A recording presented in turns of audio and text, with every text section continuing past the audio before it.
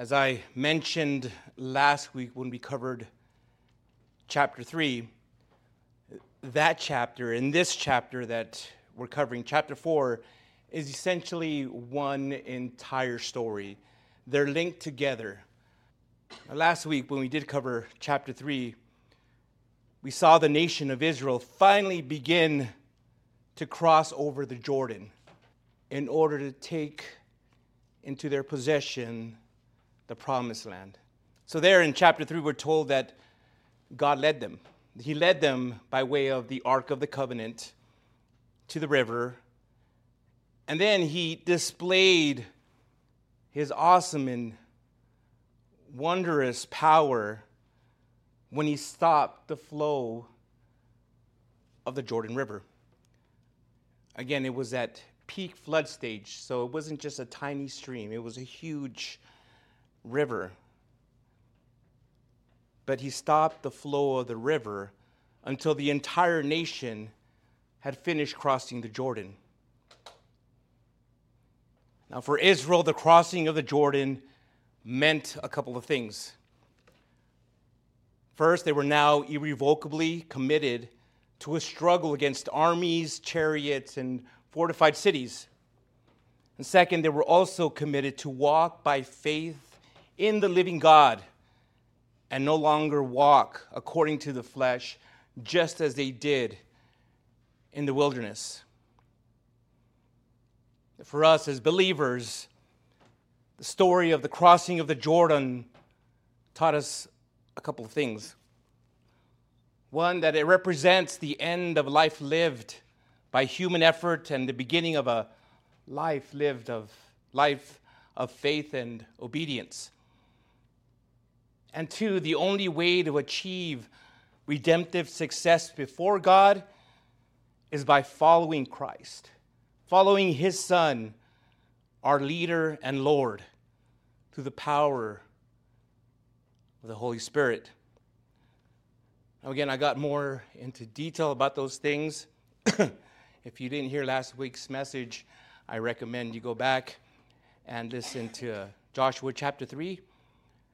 But now, as we continue on this story in chapter 4, the emphasis will now be, the emphasis last week was on crossing the Jordan River. Well, this week's emphasis will be coming out of the river, and now into the promised land.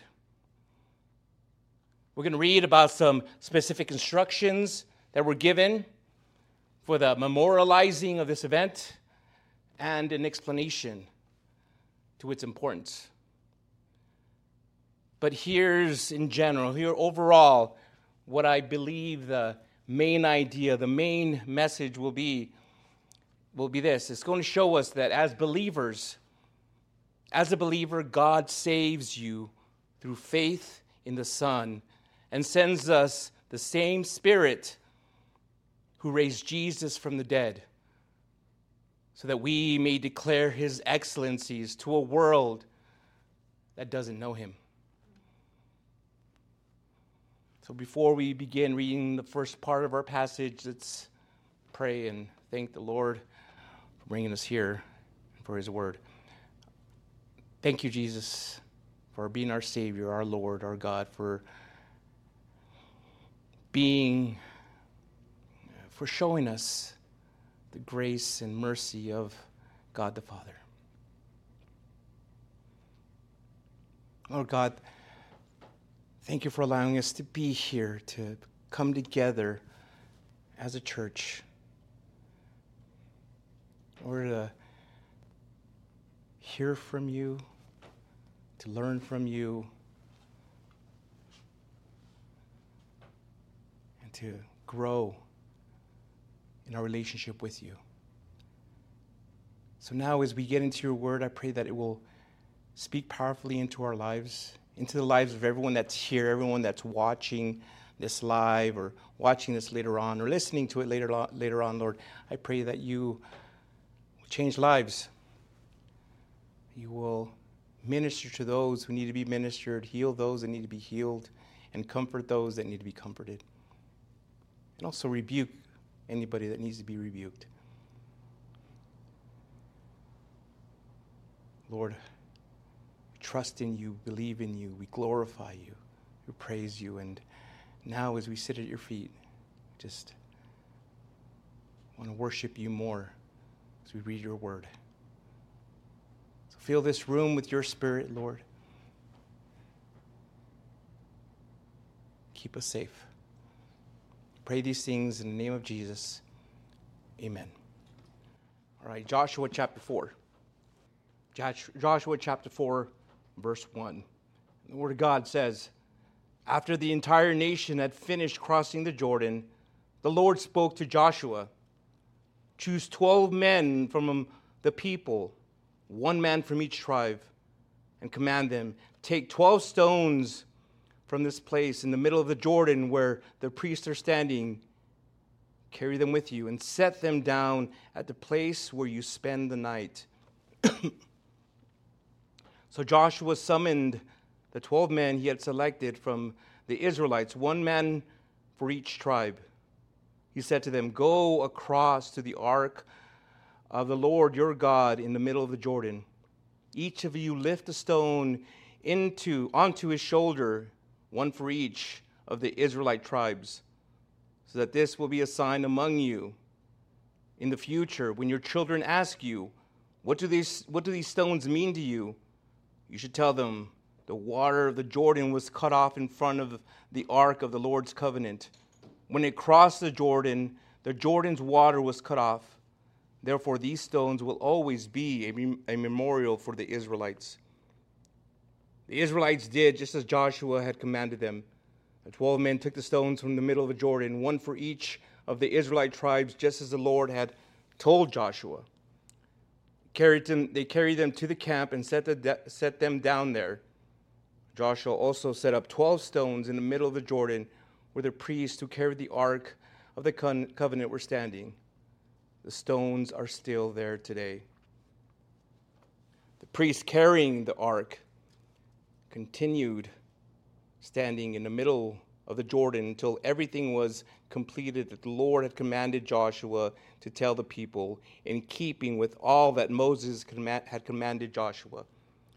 The people hurried across, and after everyone had finished crossing, the priest with the ark of the Lord crossed in the sight of the people.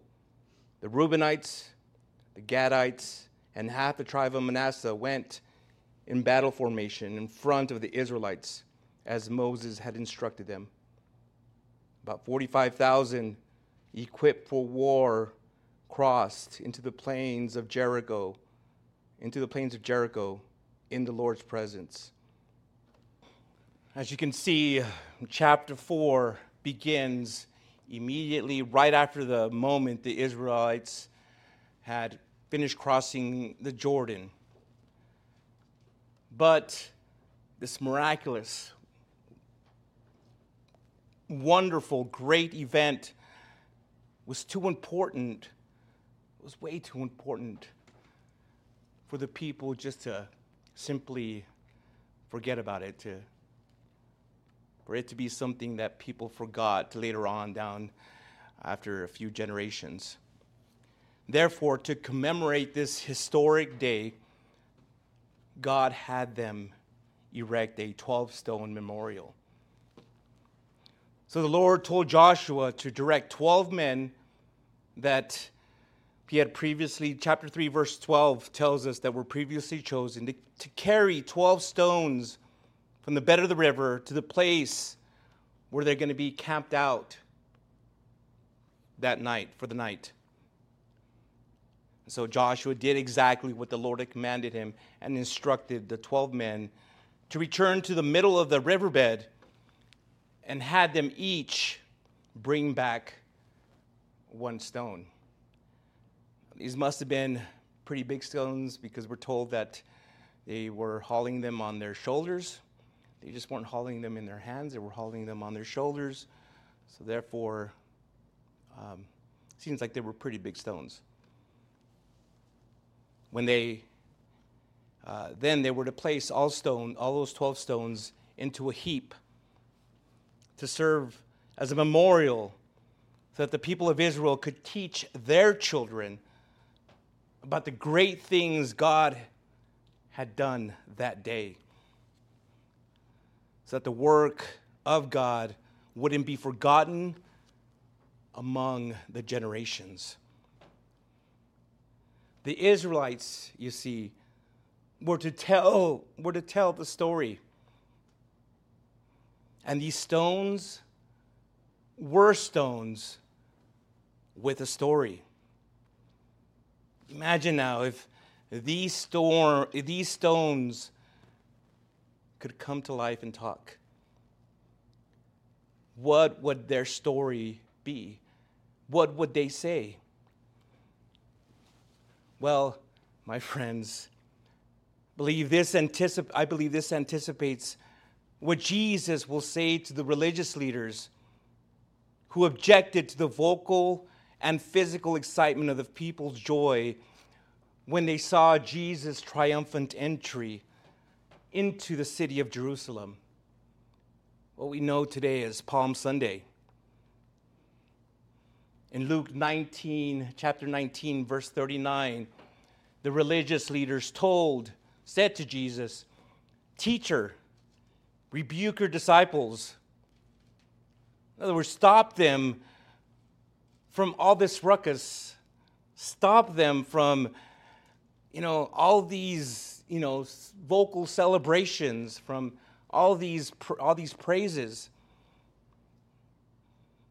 And see, they were asking Jesus to just tell his disciples to just shut up. Well, what was Jesus' response?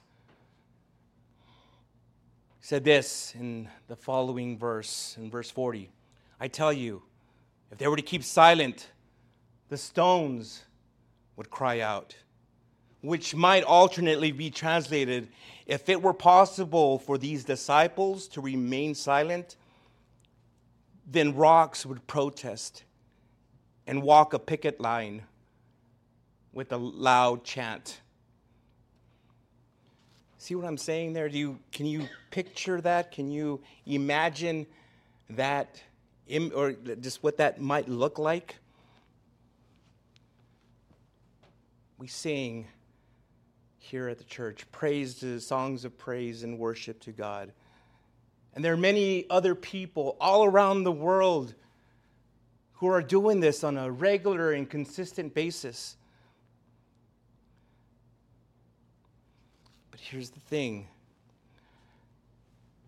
that when these songs of praises and worship are going out to God, stones are like, yeah, go ahead and sing them. We don't want to be out there crying out loud.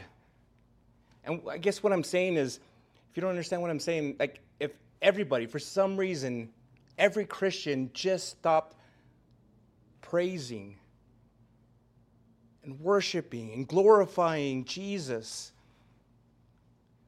stones would have to cry out. Stones would have to cry out. It's mind-blowing.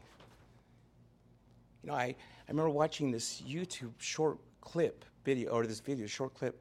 Someone had a rock, and they had like some kind of sound machine connected to it, and they were rotating the rock, and it was making like these sound waves, these sounds that I was like, no way, this rock is making sounds.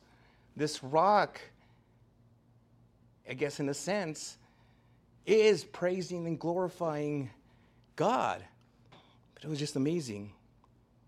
So again, we can't, as people, as God's children,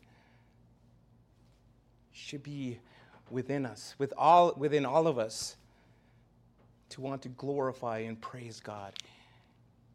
The rocks will do it. How much more should we?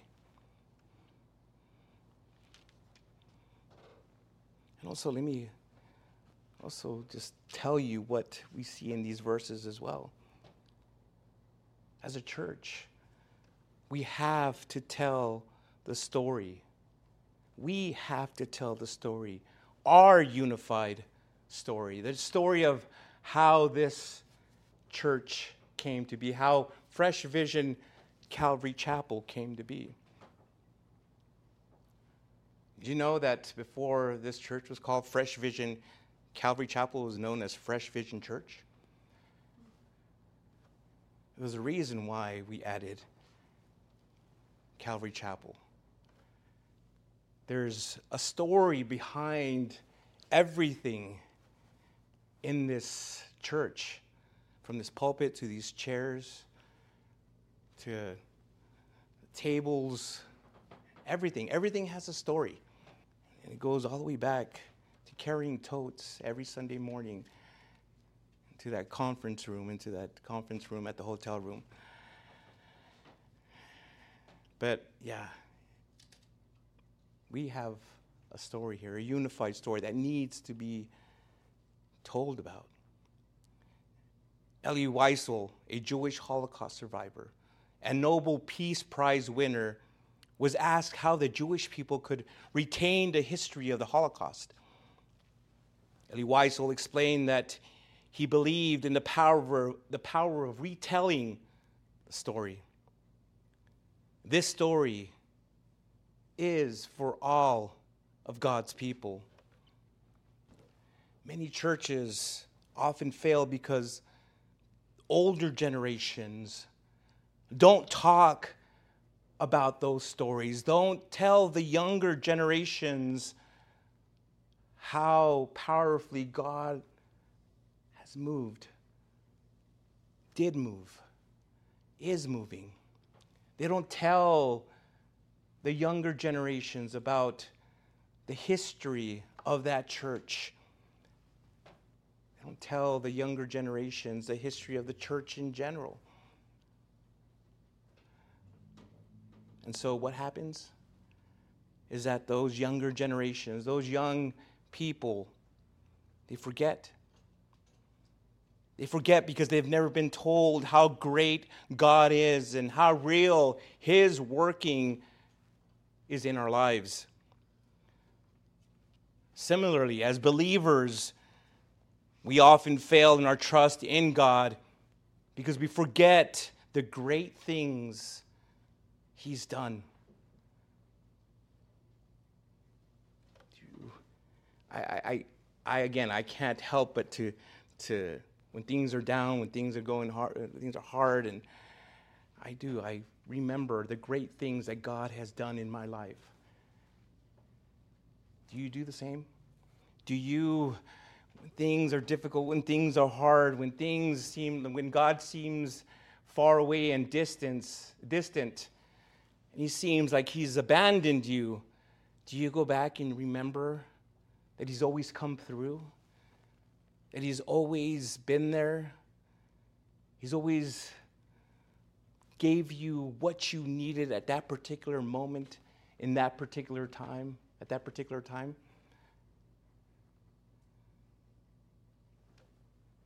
It's when we forget that we often fail in our trust in Him.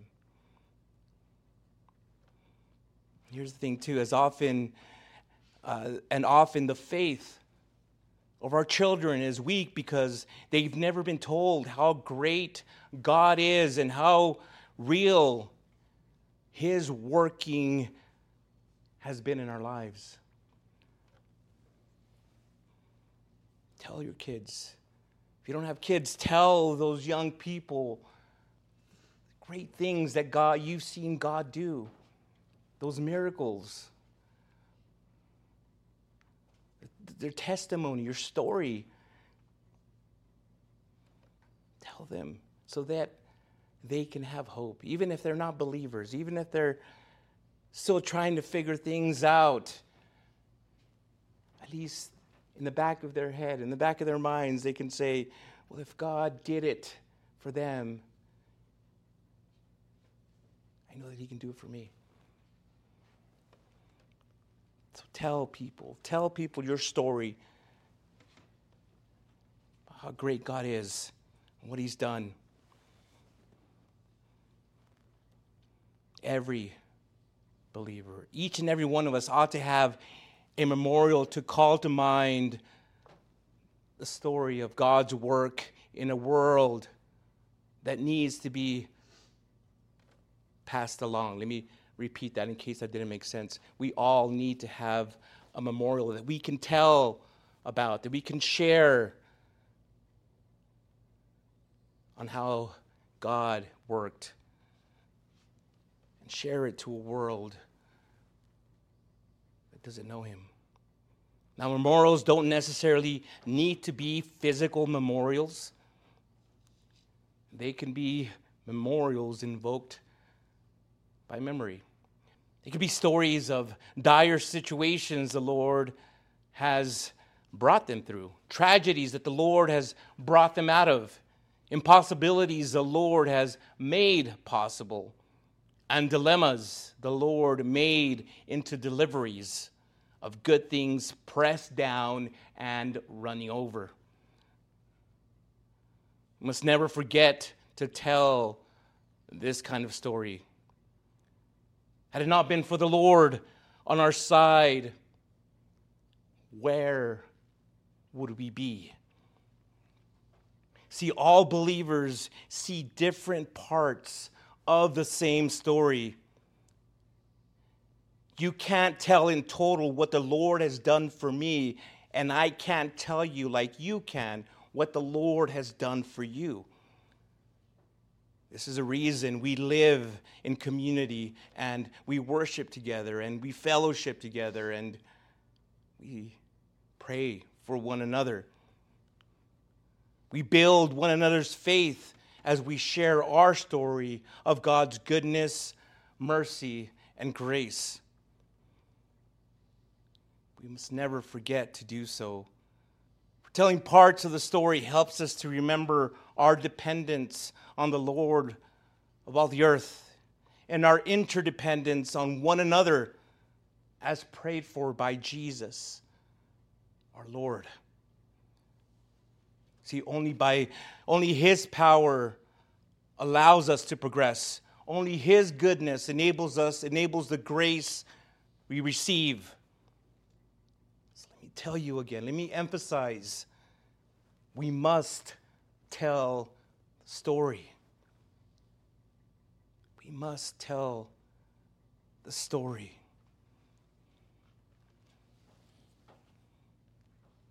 Now in verse 12 we read how the tribes of Reuben, Gad, and half the tribe of eastern Manasseh kept their word to Moses and to Joshua.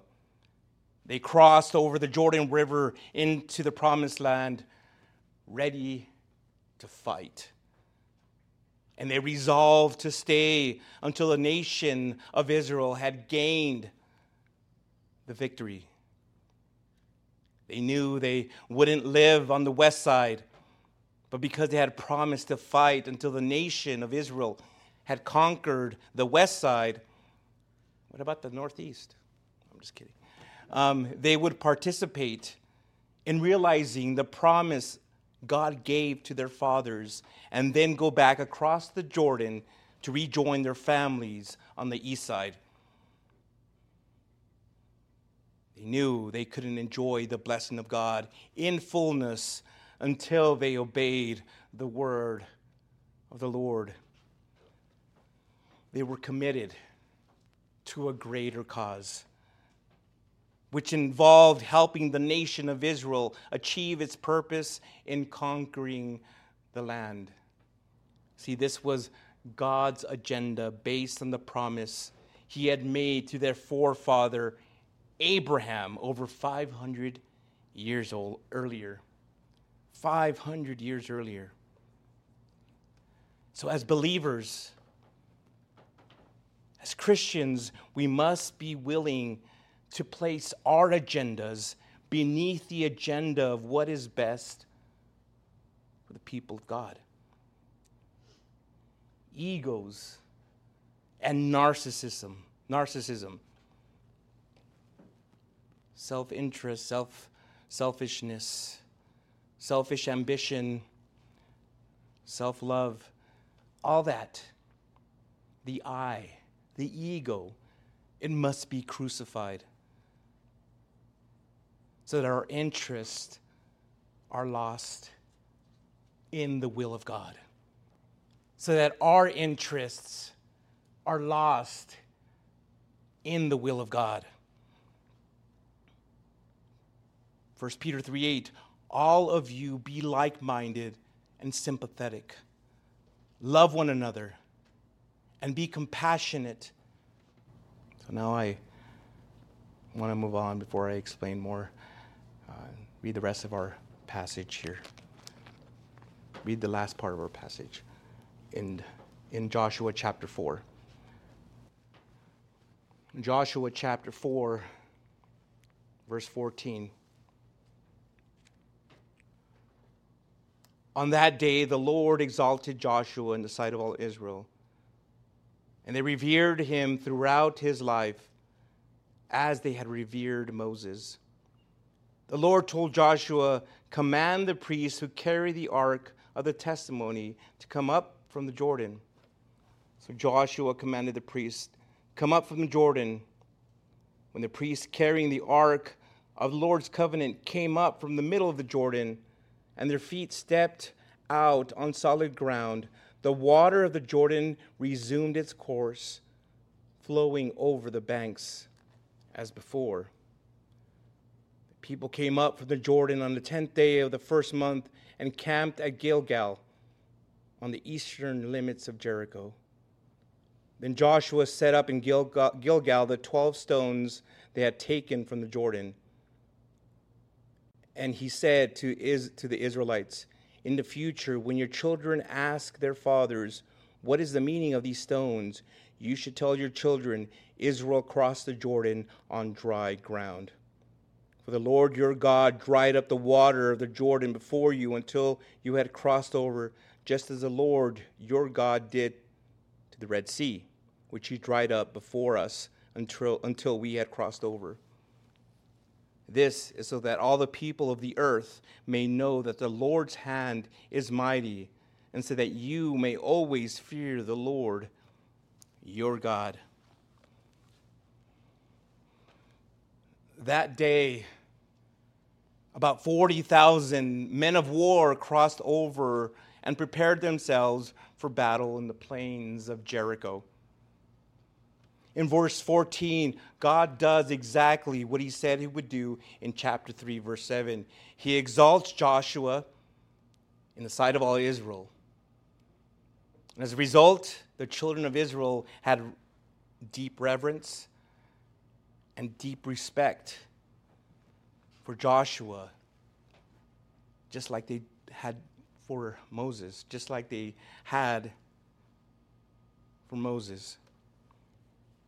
Verse 19, Joshua and the children of Israel camped at Gilgal, not far from the city of Jericho. The word Gilgal, it means roll, R-O-L-L, roll. Gilgal was Joshua's headquarters, like Capernaum was Jesus' headquarters. Gilgal reminded the Israelites that the reproach, the embarrassment, and the shame of their 400 years in Egypt had been rolled away. Had been rolled away. Some of them could remember the slavery in Egypt. Some, after all, had been children during those days that they were slaves in Egypt. And others certainly knew about those stories. Those stories, those memories. Who could forget Pharaoh's genocide attempt when he tried to exterminate their nation by having Hebrew boys drowned in the Nile? Some could remember having to make bricks without straws, and probably also remember building those Egyptian palaces, those royal buildings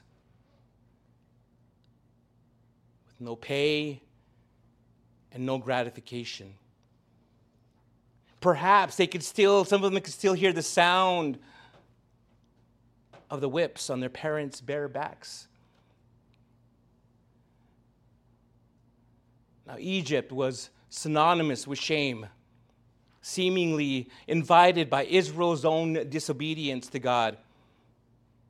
However, Gilgal implies the reproach or the shame that has been rolled away. Keep this in mind. If you have to write this down, there's a distinction between shame and guilt. There's a distinction between shame and guilt. Shame is associated with who you are, and guilt is related to what you've done. Shame is associated with who you are, and guilt is related to what you've done. Guilt is a good reaction for the believer who has a healthy conscience. See, when a believer sins, the Holy Spirit convicts them. When you've done wrong as a believer and the Holy Spirit convicts you, it's a good thing. First of all, it means that the Holy Spirit is in you. He's convicting you of sin. Second of all, He reminds you. The Holy Spirit reminds you that you have someone that died for that sin. And also, it's a good thing because it causes the believer to repent of his or her sin. Shame, on the other hand, it isn't good for believers. It isn't good because it embraces lies about who we are.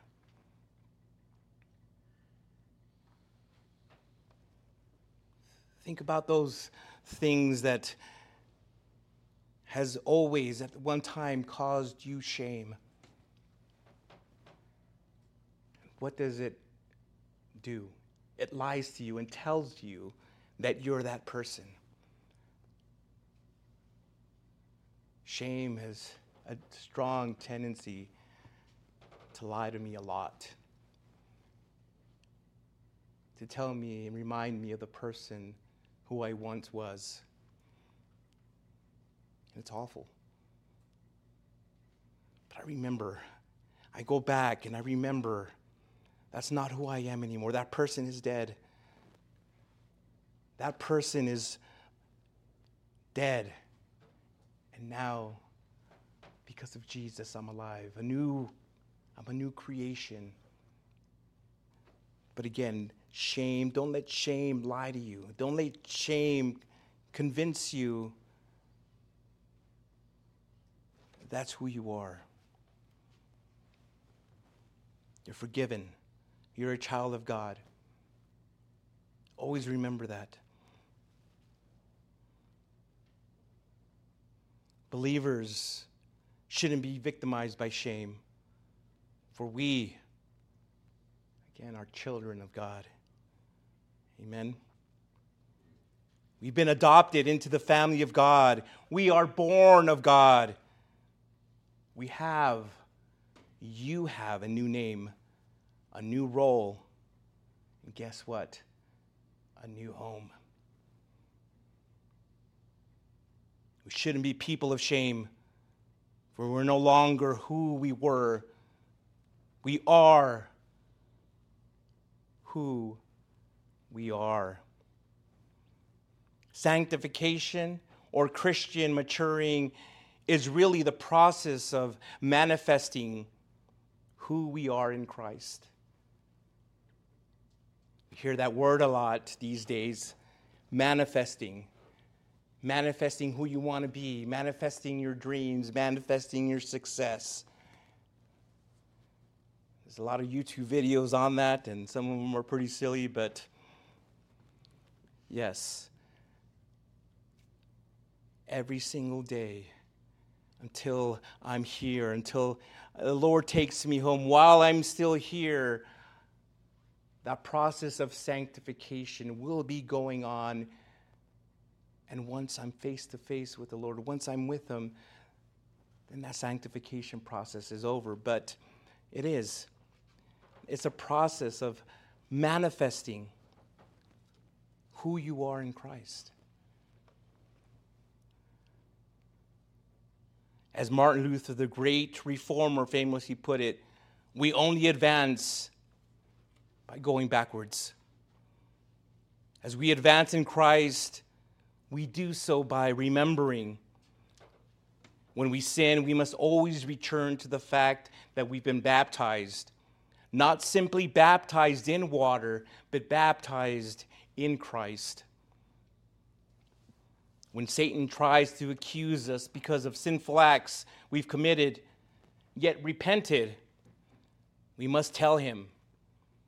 We must tell the devil, you're a new creation. You're not that person anymore. You must tell him that you've been baptized. We've been washed by the blood of the Lamb.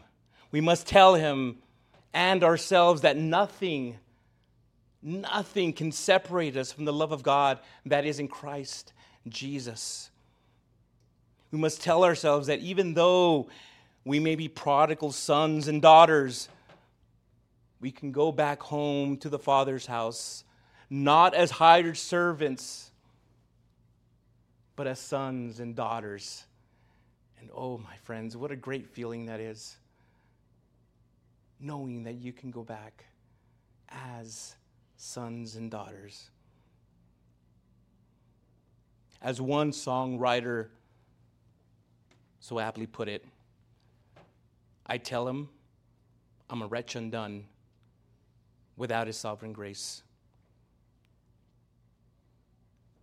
God saves us through faith in the Son and sends us the Spirit who raised Jesus from the dead, and also subsequently rolling that stone away, so that we may declare his excellencies to a world that doesn't know him.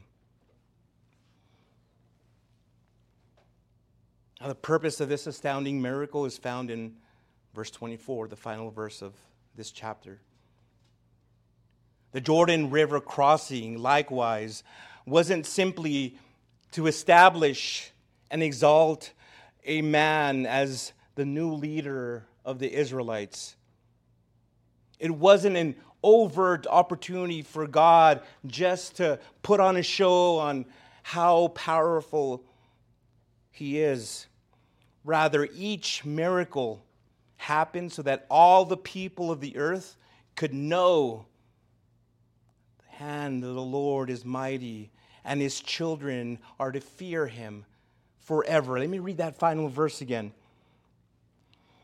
This is so that all the people of the earth may know that the Lord's hand is mighty, and so that you may always fear the Lord your God. That, my friends, is the purpose of every believer. Have any of you ever read the Westminster Confession? That's your homework for next week. Read the Westminster Confession. It's pretty awesome, and then learn its history. But in that confession, it asked the question, what is the chief duty of men? What is the chief duty of man? And the answer is this: to glorify God and enjoy him forever. Let me put it another way that's maybe makes more sense. What is the main purpose, the goal of a person, of a man and a woman?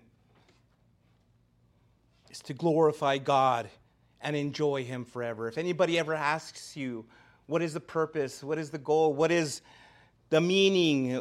What are we here for? That's the answer there: to glorify God and enjoy him forever.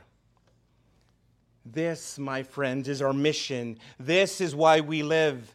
And this is the story we unite to over and over again.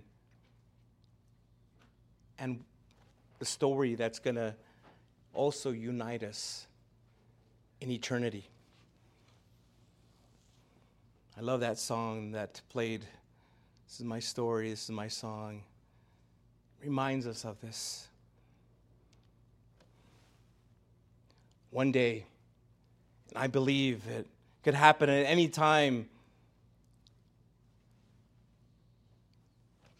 when time will fall exhausted at the feet of eternity, when the new Jerusalem will come down from God out of heaven, a voice will announce, "Look, God's dwelling is with humanity, and he will live with them. They will be his peoples, and God himself will be with them and will be their God." That word, dwelling, in Revelation chapter 21, verse 3, is the same Greek word employed in John chapter 1, verse 14, for dwelt, which we could translate as tabernacled.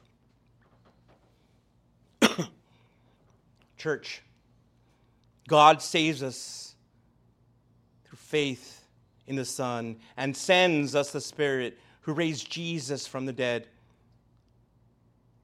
so we can declare his excellencies in the world that doesn't know him. In eternity future, God will tabernacle us throughout ceaseless ages. He will be in our midst, and he will wipe all tears from our eyes. Until that day comes, however, we must continue to tell the story.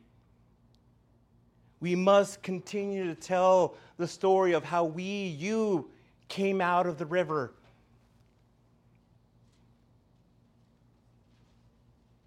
Don't stop.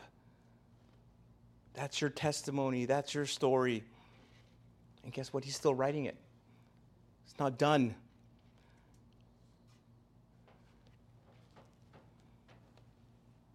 Friends, God brings us out that he might bring us in. And he brings us in so that we might overcome and claim our inheritance in Jesus Christ. Because God's people are identified with Christ in his death, burial, and resurrection, they have overcome, they have overcoming power. And the world, the flesh, or the devil need not defeat them. You hear that? Do you understand what I'm saying there? In Jesus Christ, you, each and every one of you, are overcomers.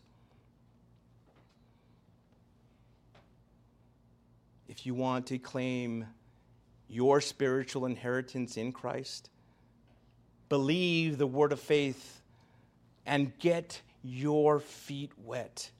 Step out and walk. Step out in a walk of faith, and God will open the way for you. Surrender yourself to the Lord and die to the old life, and he will give you the land and give you days of heaven upon the earth. Again, you've crossed the river, or you were crossing the river, so now come out of it. Come out of the river and claim that promise, that inheritance. You will find the peace that you've been looking for, that you've been searching for. That's been eluding you your entire life. That you haven't been able to get by any other means. Maybe some of you are at the end of your rope. You're at the bottom of the barrel. You have nowhere else to go. Have you tried that narrow road of Jesus? It's a narrow road, yes, but that road will lead to eternal life. It's called a narrow road for a reason. Easy, there's going to be challenges, but always keep in mind that Jesus has overcome. And because he's overcome, you've overcome. You already have the victory. You've already run. You just have to keep going. You've already won, and you just have to keep going. He has a plan and purpose for you. But it's going to take for you to take that first step, to get up from the mud pit, from the cow dung that you fell into. You're going to have to get up, wipe yourself off, and walk into that direction. Walk in that direction where the cross of Jesus is at. You want to be born again. You want to be known as a child of God. You want to receive that promise, that eternal life. Again, I invite you to the cross where you can ask Jesus to forgive you of all your sins. You're watching this for a reason and purpose, and that purpose may be at this very time right now. Don't walk away from it. He's asking you to come to him. If you're ready to do that and you've never prayed before and you want some help in asking Jesus to come into your heart, in your life, be born again, well, wherever you're at, close your eyes and bow your head, and with all sincerity, with all your heart,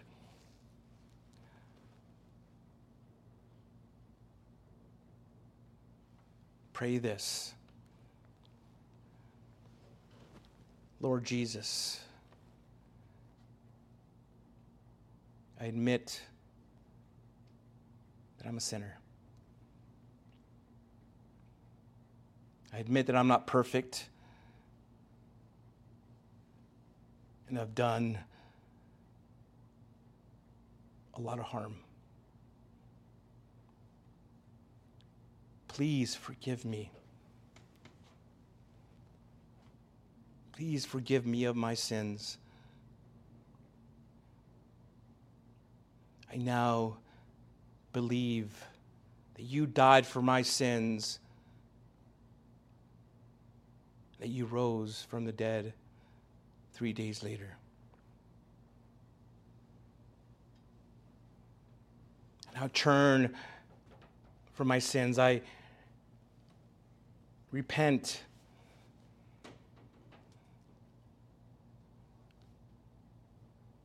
I leave them behind. And now confess you and you alone as my personal Lord and Savior.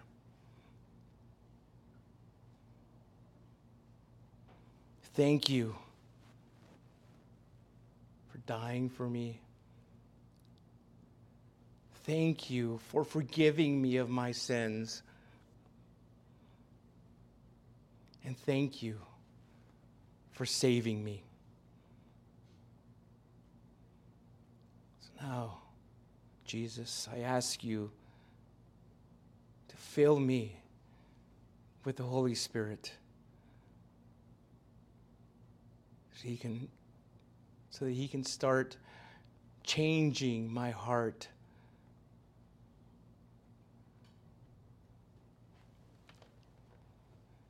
In order for my life to be forever changed. Not because I want my marriage back, not because I want my job back. No. So that He, the Holy Spirit, can help guide me and teach me and show me and draw me nearer to God the Father. Show me more about you, Jesus, in my new born-again life. Thank you for what you did. In your name, amen. Friends, if you prayed that, don't hesitate to reach out to us. Leave us a comment there on YouTube or on our Facebook page. You can send us an email on our website. But there's ways to reach out to us. Leave us a message, send us a letter in the mail if you still like doing it that way. But we just want to glorify God. We want to praise God for what He's done in your life. If you need more information, if you'd like to know more, need more prayer, also reach out to us. You can do that on our website, and again, where you're watching this right now, wherever it may be. Thank you for joining us. Thank you for being here. I pray that you will have a blessed week. We love you. Goodbye. Thank you so much for visiting us here at Fresh Vision Calvary Chapel. We hope we were blessed by Pastor Angel's message. For more information about Fresh Vision Calvary Chapel, such as our service time or how to get connected, please visit our website at fvccelp.com. If the Lord is leading you to give to the ministry of Fresh Vision Calvary Chapel, there's a PayPal link in the video description below. Once again, thank you so much for visiting us here at Fresh Vision Calvary Chapel. We hope to see you again soon.